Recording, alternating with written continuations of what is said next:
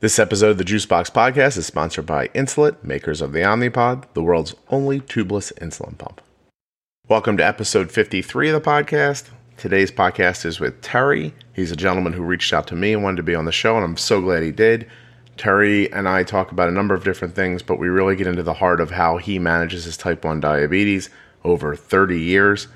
It is going to be of insane interest to anyone, whether you have a child who was just diagnosed or you're a person living with diabetes yourself or anywhere in between. This information is going to be a great conversation for you to listen to. Very important for me to remind you right now that nothing you hear on the Juicebox Podcast is advice, medical or otherwise. Terry and I are going to speak at length at points about how he and I manage type 1 diabetes. It is not advice, people. It's just a conversation. You have a doctor, go talk to them. Okay, you ready? Let's get right to it. Terry rocks. You know how sometimes I say, if you want to be on the Juicebox Podcast, just contact me? Well, that's what Terry did. Hey, Scott. Terry, how are you? Oh, I'm doing well. Excellent. Thank you. Excellent. I'm sorry I'm a couple minutes behind. I apologize. That's okay. Yeah, I'm not very well versed at Skype, so I've only done it a few times, but it appears to be pretty easy technology. Yeah, your voice is coming through and you're recording, so I say we're good. Good. You do listen to the podcast, so you're you're one of the people who just reached out and said I'd like to do it, and so I kind of keep it loose. We're just going to start off and just have a nice conversation and see where it takes us. That sounds great.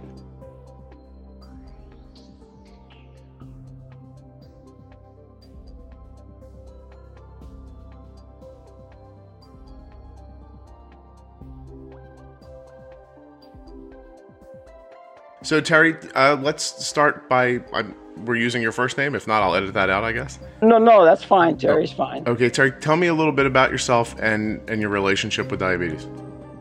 Okay, it was 32 years ago when I was 30 years old, so you can do the arithmetic on my age. I was diagnosed, actually, it was in January of that year, with type 1 diabetes. It seemed to come out of nowhere. There's no family history of type 1 diabetes.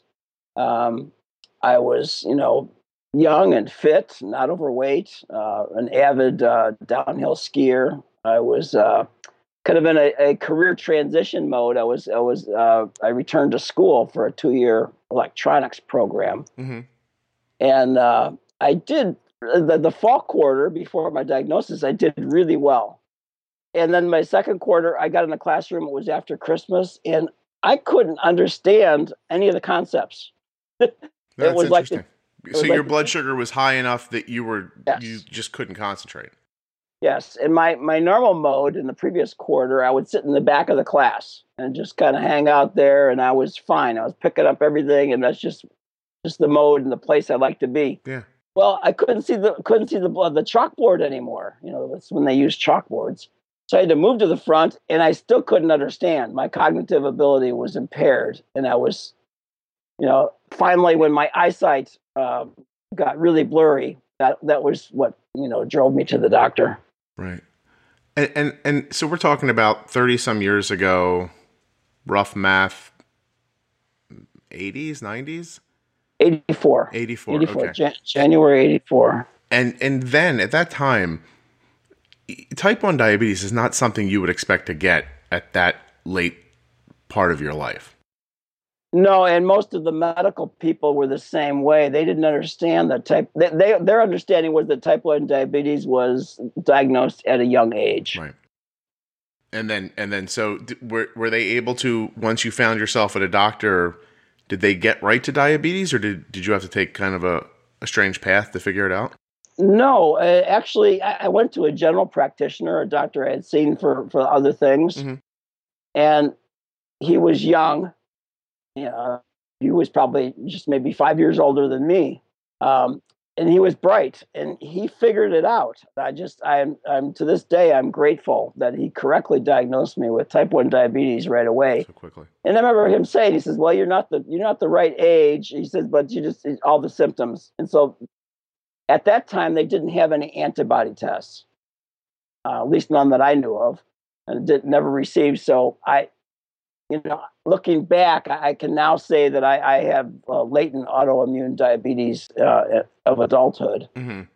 Because I can look back a year to two prior to my diagnosis, and I had diabetes symptoms back then.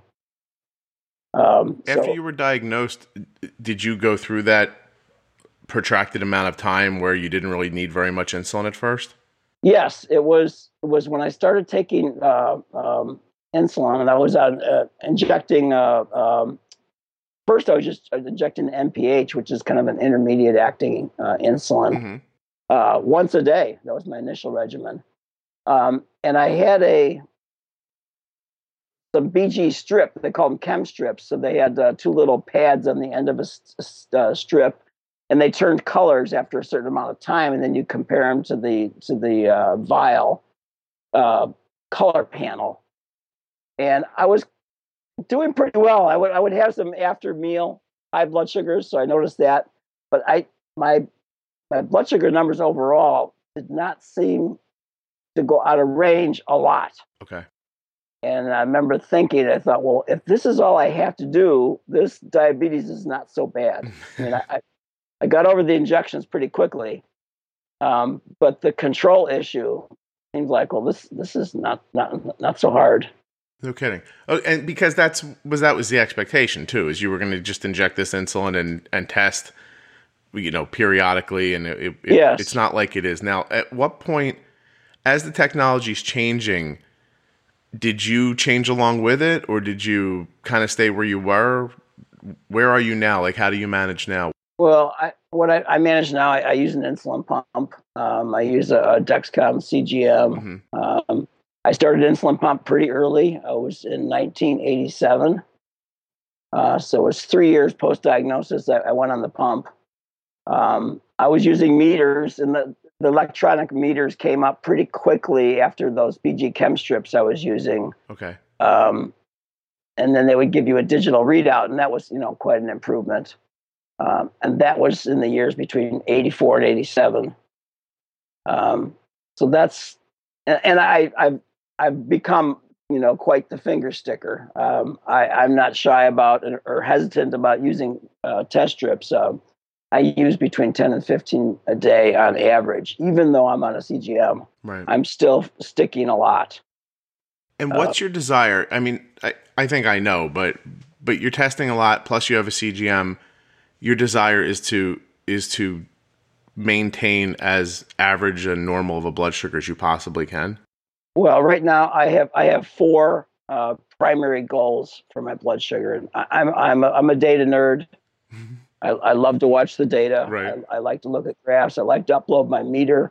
I like to upload all my diabetes tech, which as far as I understand, I'm in a very small minority that does that, and I think you're in that cohort as well. Yeah. Now I forgot where I was going with that. You said you had four tenements to. Oh yeah, I have four goals, in the order of importance. My number one gold standard goal is time in range. Mm-hmm. My target range is 65 to 140. I want to be at least 80% of my time. This is as from CGM 5-minute dots that you get. Yeah. I want to spend 80% of my time in that range. My next most important goal is time low, which is anything under 65 for me. And I want that to be less than 5%. And then my third one is variability as measured by standard deviation. And I want my standard deviation to be less than or equal to 30 milligrams per deciliter. And my fourth goal is my average BG. And I want that to be at 105 or less. Okay. And how frequently are you seeing an endo quarterly? I see an endo quarterly, yes. And how frequently are you around your goals? I kind of go in and out. Like I have the four goals. Sometimes I'm only getting 2 of 4. Mm-hmm. Right now, for my last 14 days, I'm 4 of 4. I'm hitting a real sweet spot in all my numbers. I'm over 90% time in range. My time low is only about 3%. Standard deviation is around 23. and my average, my 14-day average is at 103. Wow. What's that as an Which A1C? That's it's equivalent to 5.2. 5.2. Wow. Yeah, and so how did you teach yourself all of this? Was it the data that brought you to it, or? It was a long, slow path, and I was not fast. I was not quick on the uptake. Although I was doing lots of finger sticks and paying attention to delivering insulin, the first 28 years of my career with diabetes, it was primarily I wanted to respond to it and stay healthy, but I didn't want to give it too much of my time and attention. So I basically strong-armed it with insulin and exercise. I was really big on bicycling for most of those years. Okay. And I found with a lot of bicycling and as much insulin as I wanted to use, if I got a high blood sugar, I would just hammer it with insulin. Right. But during that time, I spent a lot of time going up and down. My blood glucose variability, probably as measured by standard deviation, was probably about 60 to 80. So that means that 2/3 of my time with blood sugar was plus or minus like 60 of my average. If my average was 130, then 2/3 of my time was between 190 and 70, and that was not that cued into it. So do you think that you were kind of sort of on the roller coaster then? Like if you got Yes. high, you'd really have, so there was not a lot of finesse to what you were doing. No, there wasn't, and I was very good at anticipating lows, and treating lows. Mm-hmm. But it was, I was just screaming down, almost like an airplane on ready to crash. And then I would, lift it up at the last second and survive, and then go way high. And it just was not a good way to live. It's tiring. But I didn't know it. That was 28 years I spent doing that. Right. Yeah. And so how long have you had that makes me wonder, how long do you have the glucose monitor for? September of 2009. Is this the beginning of you understanding? Yes. Well, the real awakening came, before 2009. It was probably more about 2006, 2007. Mm-hmm. My standard operating manner of just over dominating my blood glucose with insulin was that the insulin stopped being as effective as it was. And so my total daily usage was going up and up and up, was going up from about 40 up to about 80 units per day. Wow. And my control was a lot worse. I was very alarmed. I didn't feel well. I had gained weight. I thought that there was something seriously wrong with me, such as cancer or something. Like beyond the diabetes, it was getting right. that bad. Yeah. Because I would take a correction and it would do nothing. It just was, was amazing to me, because I know how powerful insulin was, and you had it for many years, and I knew what my response was. But unbeknownst to me at the time, I became insulin resistant, and I was in crisis mode, right. And I was going to doctor. I was going to the endos, making extra appointments. What's going on? I got no help. Right. Not one doctor brought up the insulin resistant thing. Maybe he thought it was type 2 diabetes thing. And I went through some diagnosis. I was even going to go to an MRI to test my what is the gland that sits at the base of your brain? Is that the pituitary? Yeah, I thought I had pituitary cancer. I was researching stuff on the internet, and I figured, my symptoms match. And I finally talked to a young relative of mine, who's also a doctor, and he says, well, I don't know. He said you should rule out the more common things first. I hear your dog. Basil, you've been so quiet all morning. Basil, please. Yeah. So rule out the most common things first. And rule out the most common thing first, and then go for the more the big ticket items. the ones that are not as probable. Right. And so when I got that advice, I just called up and I canceled the MRI, and I went through 2 or 3 doctors during this period. You're in a panic. Oh, I kept thinking my attitude towards doctors at the time was that they're the experts, Right. especially the endocrinologists, and they should know how to deal with this. And I I just was, I was feeling terrible. I was overweight. Everything was foggy. I couldn't think straight. And I was getting no, and this was going on for like 2-3 years. Yeah, a long time. And I finally in 2012, I got the CGM in 2009, and that helped. That probably dropped my A1C by about, I was as high as 8.5%, and it probably got me down to the low sevens. Okay. So it was a benefit, and I was starting to learn what my blood glucose patterns were, which was helpful. But I still did not make a breakthrough. And in 2011, I retired, and so I no longer had spend my attention and energy on a job. And then I got this diabetes complication diagnosis in early 2012. And what was that? That's gastroparesis, which is they diagnose with a stomach emptying test. They feed you some scrambled eggs with a radioactive isotope, and then they can trace that as it goes through your system. And I went down to the Mayo Clinic down in Phoenix for this test because I had one done locally, and it came up negative. It was not too long before that. So I went down to the Mayo Clinic, and highly impressed with how they do business down there. And they diagnosed me with delayed stomach emptying or gastroparesis. He's characteristic as mild, but not insignificant. Okay. And how does that affect you? Well, I was getting upset stomach, and I was having a lot of GI upset, a lot of diarrhea.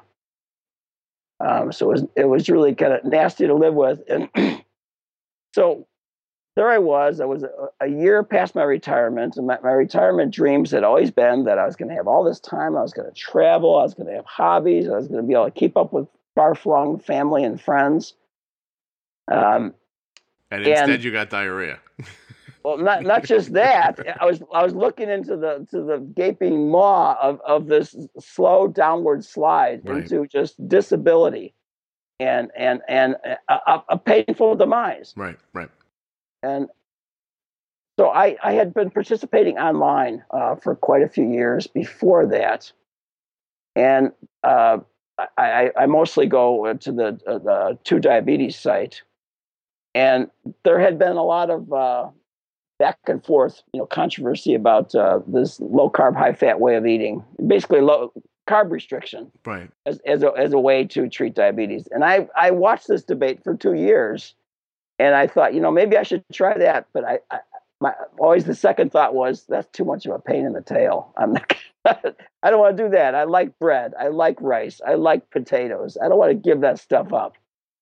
But then when I got this diabetes complication diagnosis, I thought, maybe, if not now, when? Sure.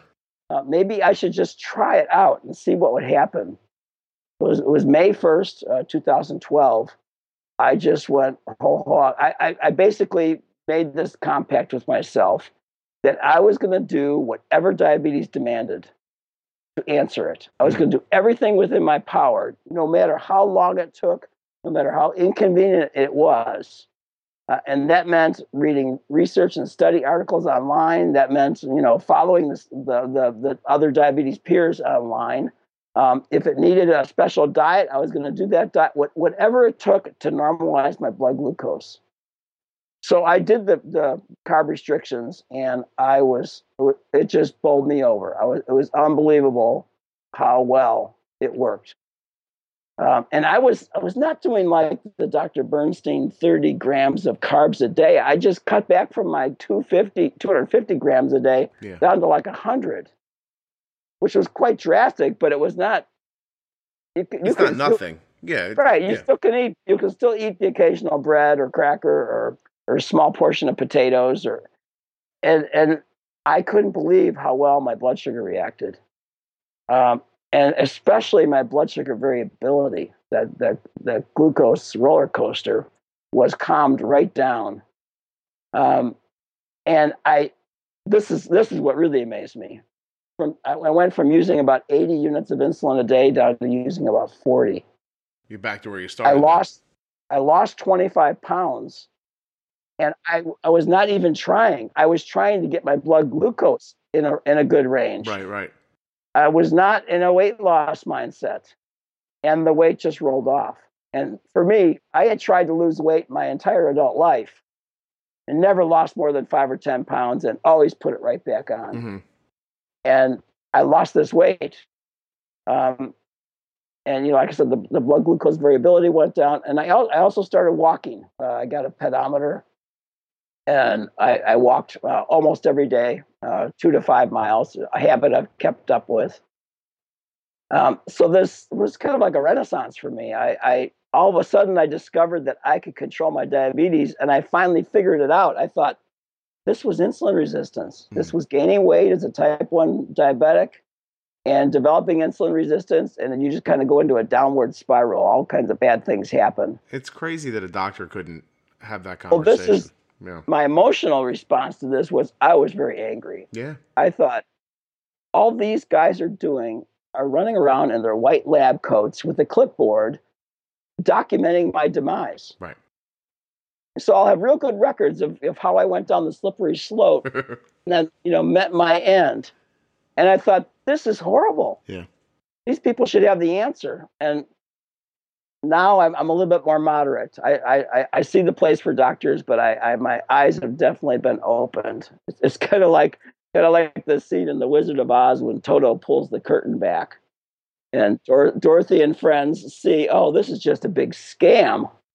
You had a very personal awakening, that's for certain. Did you? Do you stick with the? How's your diet now? Is it a mixture? Are you still right around 100 carbs a day?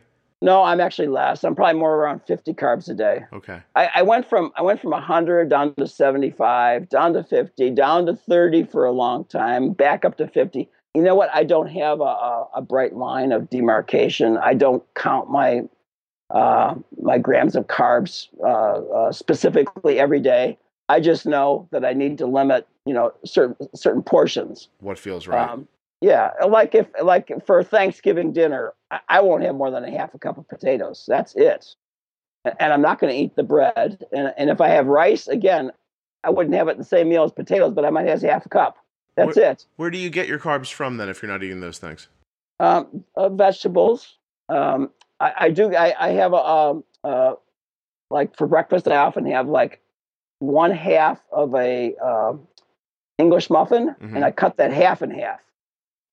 And that's 12 grams of carbs, and that's my carb limit. So I eat a lot of eggs and meat and vegetables, and I have berries are a super fruit to eat as a diabetic because they have a lot of what do you call it? Not roughage, but fiber. Fiber, yeah, a lot of fiber, and I subtract fiber when I dose. Some people don't. I do. Well, what's interesting is that even though you're talking about it like it's a low carb, like way of life, it's really more of a rice, potatoes, bread elimination sort of an idea. Well, right. And I'm eliminating processed foods. If it has an ingredient list, I'm kind of looking at it very skeptically. Yeah, comes in a bag or in a package. It's a different game, and it's so funny because.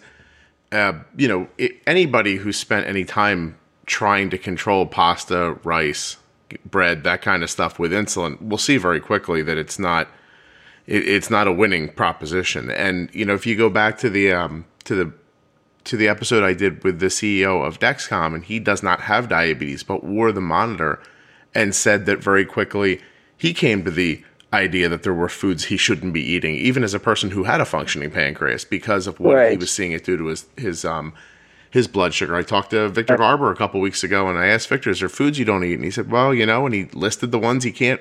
He's like, "I just don't have a lot of luck with them with insulin," and I don't know that that's even, like you said, there's a lot of arguing back and forth about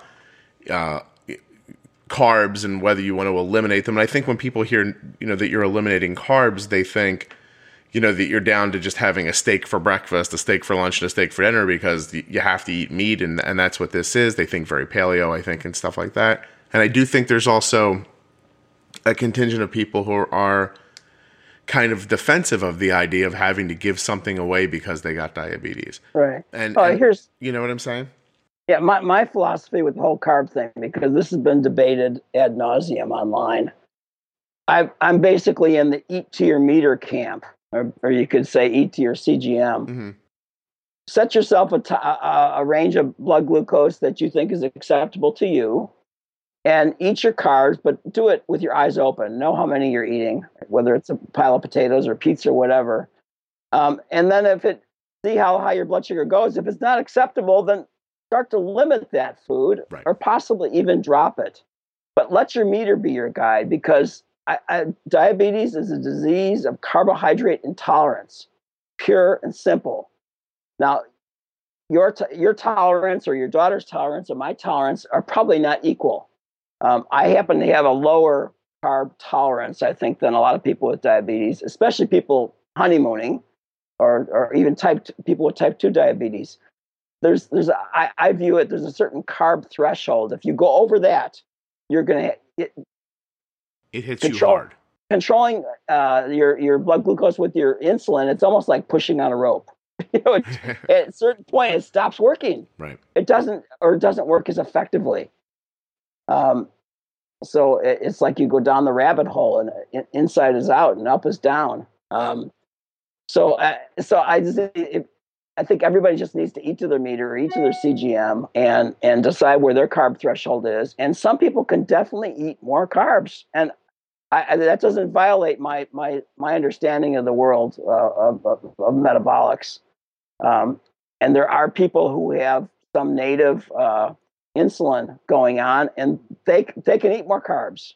They can get away with it. Their blood sugar doesn't go as high, and I think, well, more power to them. When you have those, when you have those carbs, sorry, do you employ any pre-bolusing or anything like that to try? I do. I would consider fairly sophisticated dosing techniques, and I think you use quite a few of them. Pre-bolusing is one, and I basically, if you've read the Stephen Ponder's book, the Sugar Surfing, I wait for the bend. I dose, and like if I'm at 100 when I wake up and I dose my insulin, I wait until I definitely can see that CGM line starting to come down.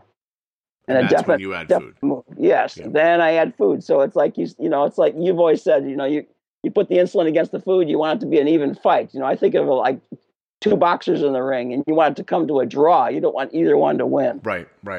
I actually, just this weekend, and the timeline is going to be a little messed up because tonight I'm posting my interview with Dr. Ponder, whose book I have not read. Very good. Yeah, but the conversation I had with him over the hour, I was like, wow, he and I are doing the same thing. It's amazing. And yes. And at the same time, your episode is not going to run for a few weeks, so the timeline's going to be a little off. But I just did this weekend. My daughter had a sleepover with friends, and they get out of bed in the morning and they want French toast, and they want can we get slices of bananas and grapes and chocolate milk and French toast? And I was like, oh my gosh, and syrup too? Well, and sugar-free syrup, but still. And I was still sugar, like, okay. So I pulled it up just now to talk to you about it because I'm turning it into a blog post, which again will be up for weeks by the time you and I are live on the internet. But so she's been growing. So around 3 a.m. like clockwork, her blood sugar kind of came up. It's a little bit my fault because I temp basiled off for a half an hour. I was trying to get a 74 to be more like a 90, and I ended up with 3 hours later at 6 a.m., I ended up with like a 150. So It started to dip again, so I gave it a little more time, but around 7, it started to come back up to 150 again. I was like, okay, she's sleeping. I'm going to do something about this. So I hit her with a little bolus. And then not long later, 45 minutes later, I didn't like that I wasn't getting much action, so I hit her with another tiny little bolus. And by the time I was done, in the course of maybe an hour and 15 minutes, I'd hit her with 3 small boluses. Nothing crazy, and I was trying to let her sleep. And so around 9 a.m., she starts to drift down. I'm like, okay, I'll be comfortable. She'll wake up at some point pretty soon, blah, blah, blah. Sure enough, she wakes up pretty quickly right around 9 o'clock. Hey, if you want to follow along with this little conversation about this high-carb breakfast, go to ardensday.com/blog/French toast to a blog post called Anatomy of a High-Carb Breakfast. And there you'll see a chart with this exact conversation so you can actually see Arden's glucose chart as we're talking about it. Okay, while you head over to the blog so you can see the graph, I'm going to tell you about the episode sponsor, Insulet. Now, you know Insulet is the maker of the Omnipod, and you know that the Omnipod is the world's only tubeless insulin pump. You know these things because you listen to the podcast. Okay, by now you've gone to ardensday.com and you're looking at the chart from my blog post called Anatomy of a High Carb Breakfast. And you're going to see on this the multiple boluses of insulin that were given during this breakfast. Sometimes they were only a few minutes apart. Sometimes it was, a half an hour since food. It was changing of basal rates. None of this is possible without Arden's insulin pump, without the Omnipod. When you find yourself wondering, why can't I manage this breakfast? I'm injecting insulin when I'm supposed to and, get really high.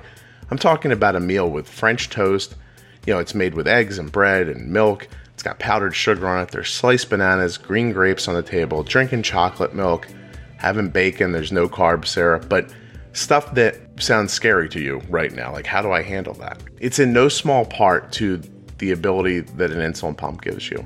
And, when Arden's sitting around the table with a bunch of her friends, I'm giving her that insulin from across the room. It's not like I have to go take this device off of her belt or off the table and it's got this tube stuck to her. Insulet makes a tubeless insulin pump. So the controller works from like 20 feet away. So I can look at her CGM on my phone, decide there's a little more insulin needed, put it in then, put it in here, change the basal rate. Nobody really kind of knows. It's pretty excellent. I went a little long here on this, but I think you should head to myomnipod.com/juicebox.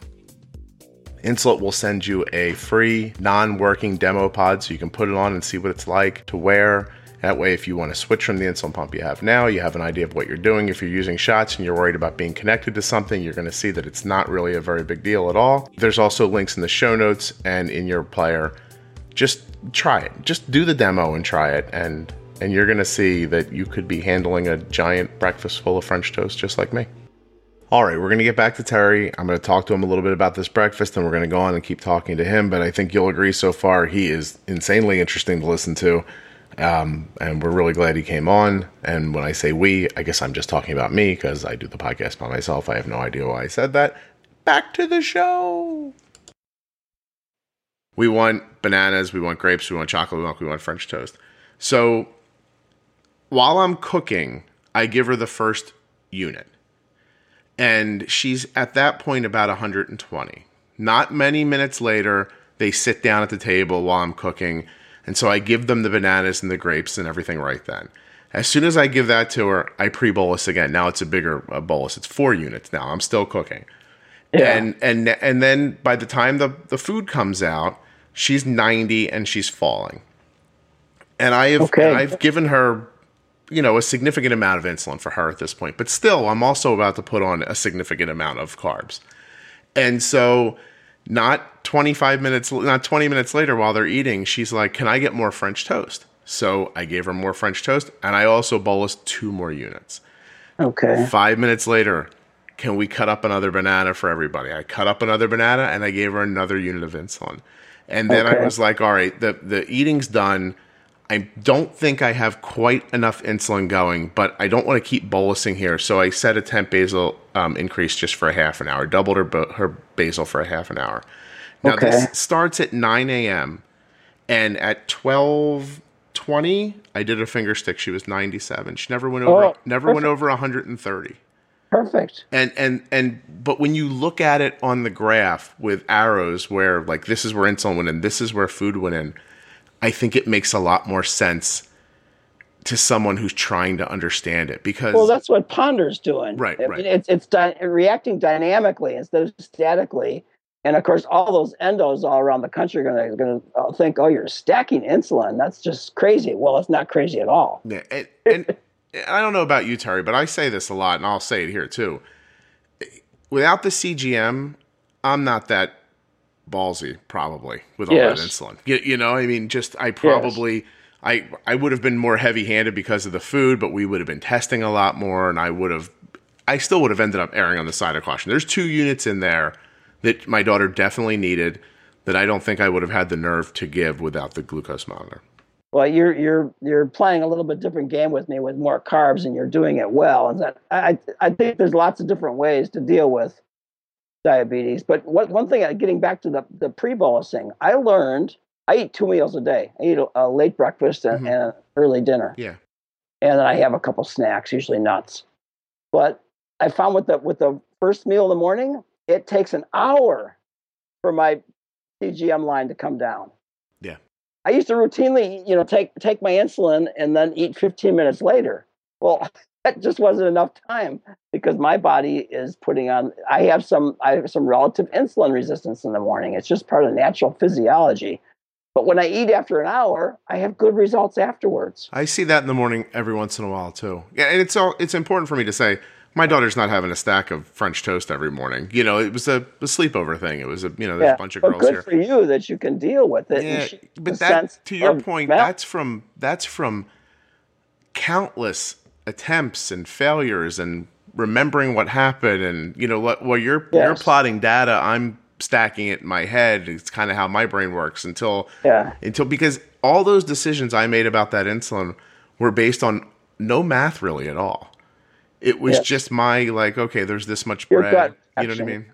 It's the art part of it more than the science, and it's a combination of the two. Yeah, it certainly has to be. I think eventually. Other techniques I use, I do 2 boluses for every meal. I do an immediate bolus based on carbs, and then I do an extended bolus based on protein and fat. Okay. And so, like my typical breakfast, I'll dose I have a relatively aggressive insulin to carb ratio in the morning. It's only 1:4, and I have 12 grams of carbs. So I'll dose 3 units for my carbs, and then I'll dose 2 units over 2 hours to take care of the fat and protein. As an extended bolus, so is that as an extended bolus? That's 0% up front, the balance over 2 hours. Yeah, some people do this in one transaction where the pump is asking you to divide it in a percentage fashion. Right. I don't do that. I separate the 2 transactions completely because I think that mucks up the math and obscures your understanding of what's going on. Mm-hmm. Deliver your carb bolus, get it out of the way, and then do an extended bolus. I deliver 0. It asked me if I wanted a percentage divided. Yeah, I deliver 0% up front, and then I extend the rest over 2 hours. So it takes that 2 units and breaks it up equally over 2 hours. Right, and I learned this online. I couldn't believe these were like young adults who grew up as children with diabetes, like your daughter. Right. And they started putting some of this stuff together. And this was back in the 2012 period. I came upon this group online that was doing this. They called it TAG, Total Available Glucose, based on a book written by a dietitian back in the 70s. Huh. Because if you have low carbs, your body will naturally turn some of your protein into glucose. Yeah. And fat has some nutritional value as well. It's a little bit more complicated metabolically. So I dose for 50% of my protein grams and 10% of my fat grams. And then I call those equivalent carb grams. Mm-hmm. Divide them by my insulin to carb ratio. And then I space them out over time so that I don't deliver more than 1.2 units per hour. Wow. Sometimes, like for a steak dinner, this can go out 5 hours or 6 hours. And you have these are deep cuts, what you're doing. Oh, this is excellent. Yeah. And this extended bolus, it's a very forgiving technique to experiment with because it's an immediate bolus. You got this flood of insulin all at once. Yeah. Extended bolus, it's more like a temp basal. It's very kind. And you can always bail on it too if it's going. And that's the other technique I use. Yeah. If let's say I eat the steak and I got a 5-hour extended bolus going on, and at hour 4 I'm back to 90, and I still have insulin on board, and I'll kill it. I'll just kill it because it's a bolus you can take away, which you don't get that chance once you deliver an immediate one. There. That's right. Yeah. So right now, so you and I got on 35 minutes ago. So 40 minutes ago, Arden's was ready for lunch, her pre-bolus for lunch. So she's still sitting in her science class at 12:25. Not going to start eating until 12:40. And she's got to leave that class, walk through the halls, get herself set up, and start eating in those 15 minutes.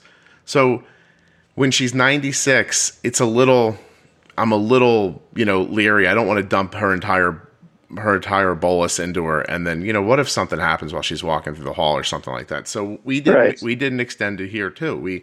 And it was very similar and yet not similar at all. So I gave her 50% when we bolused. It's a 6.5 unit bolus. I gave her 50% then and 50% over 30 minutes. Over 30 minutes, yeah. So that's a variation of that. It's a lot more aggressive, but it could allow you to pull the plug if something happened. If the power went out at school and the kitchen couldn't serve the food or something, we could bail on it. Right. And it gives me enough time that, understanding how the insulin works in her and the timing of it, it gives me enough time to make another decision. And now here we are, I'm 1:15. So now I'm 50 minutes past the bolus and she's 91. She's nice and steady. Okay. And so, but if that was slightly different, if she was 80, then I would have only given her probably 35 or 40% of the insulin right then. And I would have taken the extended bolus and switched it over an hour instead of a half an hour. And it's just, and again, learning that, like you said, I learned it by trying it. No one taught it to me. Any of these techniques that you read in books and stuff, you do have to customize it for yourself. Another technique that I've used pretty regularly is the super bolus, where you borrow from some of your immediate future basal, and then you give it as an immediate bolus, then you pay it back by cutting away the basal. By doing a 10 basal 0% for say an hour and a half. And that works pretty well too. If I find I'm eating a meal that tends to get ahead of my immediate bolus, tends to outrun it a little bit early, I'll do the super bolus, and that'll rein it in. I'll tell you, just the other night, Arden's blood, like I said, she's growing lately. So coming up on bedtime, her blood sugar was, I called it sticky. Like it was just stuck at 150. I couldn't get it to move. I gave her enough insulin to move it to negative 300, and it just sat there. And so finally I thought I waited long enough, and I was like, all right, I said, we have to do more again. And I just go ahead and and we bolused again. And it felt like, Tari, it felt like I pushed the button, the bolus delivered, and then the CGM turned down and started going down. I was like, damn. And so we cut her basal off for like an hour and a half, actually, to make up for that. So it wasn't a super bolus in the traditional sense, but it actually was. Though. Yeah. To put the brakes on. I look at it as either you have a gas pedal and you have a brake pedal, and you need to use both. Yeah, I wish more people could think of it more like that. It's so easy once you get it in your head like that. All these tactics, once I figured out that these could all work, and I basically employed them and really exploited them in the last 4 years. There's a lot of, I associate with people online, and I also go to some diabetes conferences. The one I went to last year was the Diabetes Unconference, which is for adults with type 1. Oh, actually, adults with diabetes, type 1 and type 2. But a lot of the time they spend talking about emotional coping things, which is all well and good. But I sat there last March and listening to these stories, and my blood sugar was like 95 and going sideways, hour after hour. And I was feeling good. And I thought, I'm not having these emotional problems. I've had diabetes for 32 years. It's all day, every day, no vacation. I've had the same stresses. I've gone through personal problems with diabetes, other problems not related to diabetes, and other losses that you go through in your life. Is that I don't have these problems anymore. And it's all about the tactics. Well, I think what your bigger thing here is that once you have a handle on it, a lot of the emotional stuff sort of goes away. It goes away. Right. Goes away. You're having those reactions because things are going so poorly most of the time. One of the things, like back when I went through my crisis back just before 2012, I felt like everything was out of control, out of my hands. I was in victim mode. And when I learned the tactics with controlling the blood sugar, I felt like I was in control. Yeah. I felt like I was winning. And people use different psychological aids and stuff for thinking of diabetes. I think of diabetes as my mortal enemy. And it will take advantage of whatever opening I give it, and it will do nasty stuff to me. And some people say, well, how could you hate something that's part of yourself? I says, I don't look at it as part of myself. I look at it as the enemy. And I'm gonna kick butt and take names as much as I can. I think that whatever attitude helps you is the right attitude, and that many times, and it is very difficult to judge, generally speaking, other people, and I very much try not to do that. But I can say that for me, my attitude is most of why it goes well. Like I even said, I've said recently, once I realized I could keep Arden's blood sugar steady at 150, I was like, well, I wonder why would I not just be able to keep it steady at 110? Like, what is the difference between that? And then I moved the line on her. You move the high threshold line on the Dexcom, and you realize that your expectation sometimes gets you what you expect. I know it's a very oversimplification, but sometimes you get what you expect. This relates to something that I see all the time. I see in myself. When I started watching the data, on some level below the radar, it engaged me to want to influence that data. I wanted to move it in a good direction. Just the mere act of watching it, and without even doing any seemingly obvious things like going out for extra exercise or cutting back on the number of carbs, without doing anything else, just watching it had a good effect. Yeah. Being aware and proactive. I just got done speaking to someone on the phone recently, and maybe they'll be listening and think, oh, that was me. But I was trying to think of a way to put it to them that made sense. And I said to them, I'm like, I think everything you're doing is defensive. The diabetes does something and you react to it. The diabetes does something, you react to it. And I said, so all the data you get back is kind of not helpful. I said, I'd rather see you attack it.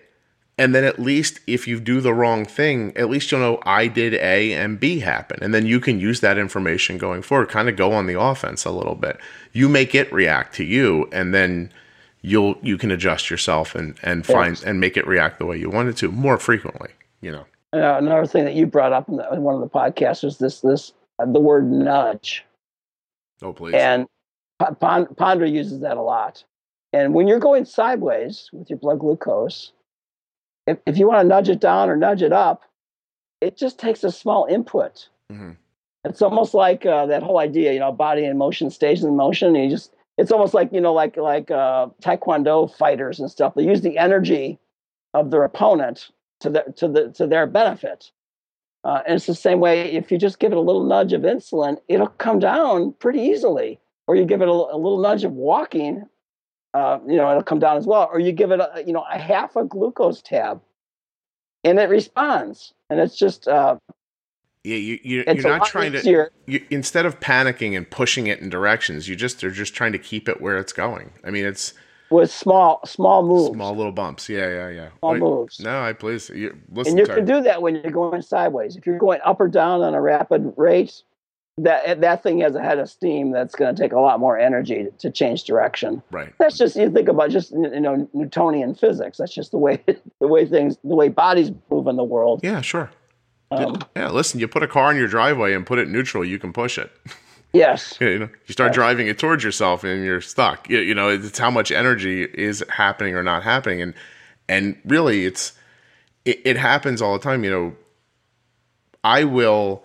You talked about like eating when your blood sugar is bending when it's going low, and the same thing is if we give insulin for a meal and in a certain range after the meal it starts going up too much, then I quickly make the assumption I've miscalculated something along the way. Yes. Because you hear in the French toast discussion, I know if I put the insulin in the right amounts at the right time, the blood sugar will stay. And so, it'll stay where I want it to stay. So if it's not staying, then I've either mistimed it or not used enough. Yeah. So one other point I wanted to get in before we come to an end here, it's a matter of philosophy as well. That I didn't learn this till 28 years into this journey. I had retired and I had this diabetes complication diagnosis. I had been years in crisis with my blood sugar, frantically looking for a solution. once I figured out, I just started discovering some things like carb limiting and the more advanced pump techniques and the consistent walking and stuff. Um, there's a decision that we're all faced with when we get the diagnosis of diabetes, and that decision is how am I going to allocate my time? How am I going to split my time between what diabetes wants and what my family and my career and other things want? Right. And the decision I made early on is I want to do as little as possible and have it be effective, so I can spend the lion's share, the majority of my time, with my life. Absolutely. And when I got to this diabetes complication diagnosis back in 2012, I just retired. And I thought, you know what? The strong card in my hand right now is time. I have the luxury of not having to go to a job. So I decided I was going to give it all the time it wanted. So I made this a different split decision. I decided I was going to do whatever it took, and whatever time was left over, I was going to use for the rest of my life. And I think the impression that most people get is that diabetes it's like an endless, bottomless pit. It'll keep asking for more and more and more. It's like a demanding thing that never stops. And I found that you do get to the bottom of the so-called bottomless pit. It's a finite list of things that diabetes wants, and if you just give it all that it wants, you eventually start turning some of those things that your tactics that you're doing, you start turning that into habit, and you find you're rewarded with all this time that you can now pay attention to your so-called real life. Right. So trying to limit diabetes, I'm not going to give it that much attention. I don't want to stick my finger 8 times a day. I'm only doing it 4, and that's it. Because if I give it 8, it's going to want 12. I give it 12, it's going to want 24. Well, you know what? There is an end to that. I'm here to tell you.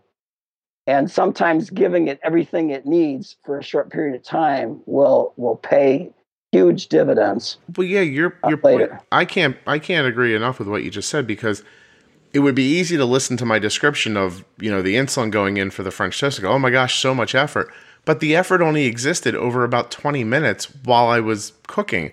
And then for the next 3 hours, I didn't have to think about the diabetes once. If I would have undervalued how much insulin she needed for a big carb heavy meal like that, we would have spent the next 4 and 5 hours in stress, bolusing, hoping she didn't crash. There would have been so much more effort and toil that would have went into it than not. I think. So. Once I look at what you've done with devoting all your time to your daughter's metabolic needs. I salute.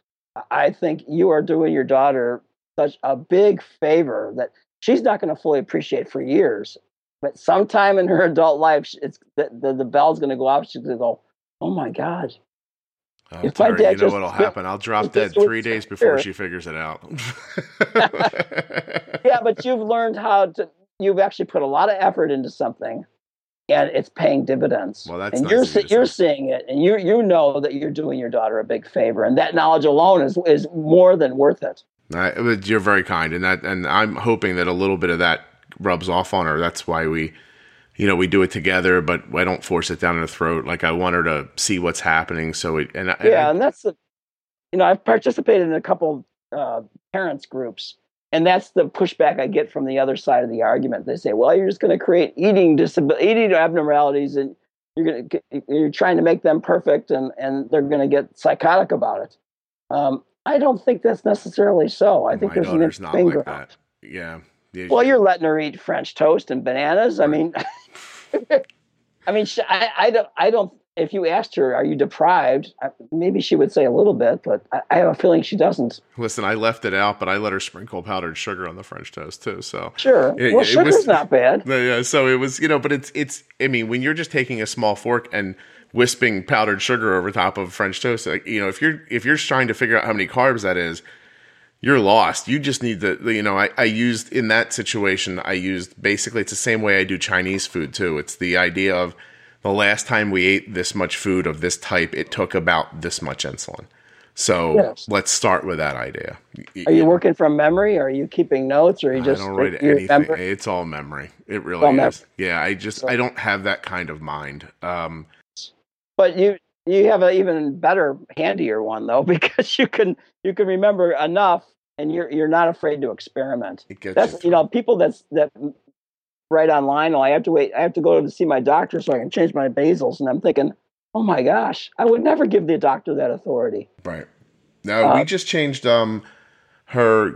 There's an amount of insulin I allow the pump to give her before it won't. It won't let her give herself too much.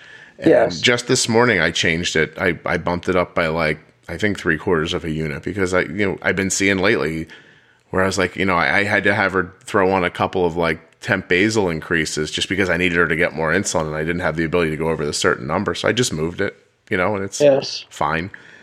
It I don't know. You work it out. Like, after stuff starts making sense after a while, I couldn't agree with you more. Like, I'm not going to wait 3 months to go ask a doctor what they think, because you know what they always say? They always go, yeah, it's fine. You know what? And this is what I've discovered. First, I was angry with. First, I was looking at them to be my savior, and then when I discovered the solution, and I realized they never knew the solution, I became very It's angry. And disappointing. then I become kinder, and I think, you know what? I know way more about dosing insulin than they ever will. And I think I mentioned to you in one of my emails, I have over 280,000 hours of living with diabetes and treating with insulin. Right. It makes My, sense that you know my better. comparison is I have a postdoc experience, degree, and they're still in grade school. And I would never take. I mean, other people are like Dr. Ponder. There are other doctors that exceptional doctors that they have more experience. But the ones that you see patients every 3 months, they don't know about insulin dosing. They know the generalities. It's tough. It's the math part of it, which is a good, it's the math portion is a good leaping in point, but it's just the Yes. beginning of it. It's the very, very beginning of it. And you can't, you just can't, that's not where you live. You can't live there the whole time. It's nuts. The episode I put up last week is called like getting off the diabetes roller coaster, and it's with this woman named Bethany, and we're talking about her son. I listened to that one. Okay, so I Yes. spoke to Bethany the other day by text message. She went to her endo appointment. The kid's A1C, I don't want to give exact numbers, but was significantly better than it was prior. Oh my gosh. And she showed the doctor these nice level graphs, and the doctor was like, "Wow, how did you do this?" And she started telling her, "Well, we're pre-bolusing now, and we're doing this, and this is how I got the A1C." And the woman's very proud of herself, and the doctor goes, "Well, I think the A1C is too low." Oh God. And so I hate that. So she's devastated. At the same time, another mom that I spoke to recently had a very similar thing. Real proud of herself. She's got her graphs looking the way she wants them, and she goes to the doctor. "How did you accomplish this?" "Well, I'm pre-bolusing now, and I'm doing this." And she said, "Our practice does not recommend pre-bolusing for children your child's age." Oh gosh. And so they both left the office with the idea that my doctor wants my kid's A1C to be higher, and the other person left with the idea that the doctor would prefer rocky up and down blood sugars to nice and stable because pre-bolusing scared the doctor. Well, they are unduly fearful of hypoglycemia. They're hypophobic, and they don't realize that there exist cases of people who have low A1Cs and also a low percentage of time in the hypo zone. I brought the study to my doctor, and it showed a graph on a CGM of a representative non-diabetic person, and that non-diabetic person spent 5% of their time in hypoglycemia on average every day. Mm-hmm. They would dip down to 60, 65, and they'd hang out there for, half hour, 45 minutes and come back up. And it was going on regularly. So my doctor was cautioning me about the basis of A1C. And I said, wait a second. I said, if a non-diabetic can spend 5% of their time hypo, mildly hypo, not like less than 30 or something, right. less than 40, why can't I? And like right now, I spend 3% of my time. That's about 45 minutes a day below 65. Yeah. And I think it was the first time the doctor had heard that question posed that way. She says, "Yeah." She says, "I wore a CGM once, and and she's not diabetic." She says, "Yeah, I did spend 4 or 5% of my time down below 70." And so That's not she going to saw stop the her way from giving you that advice.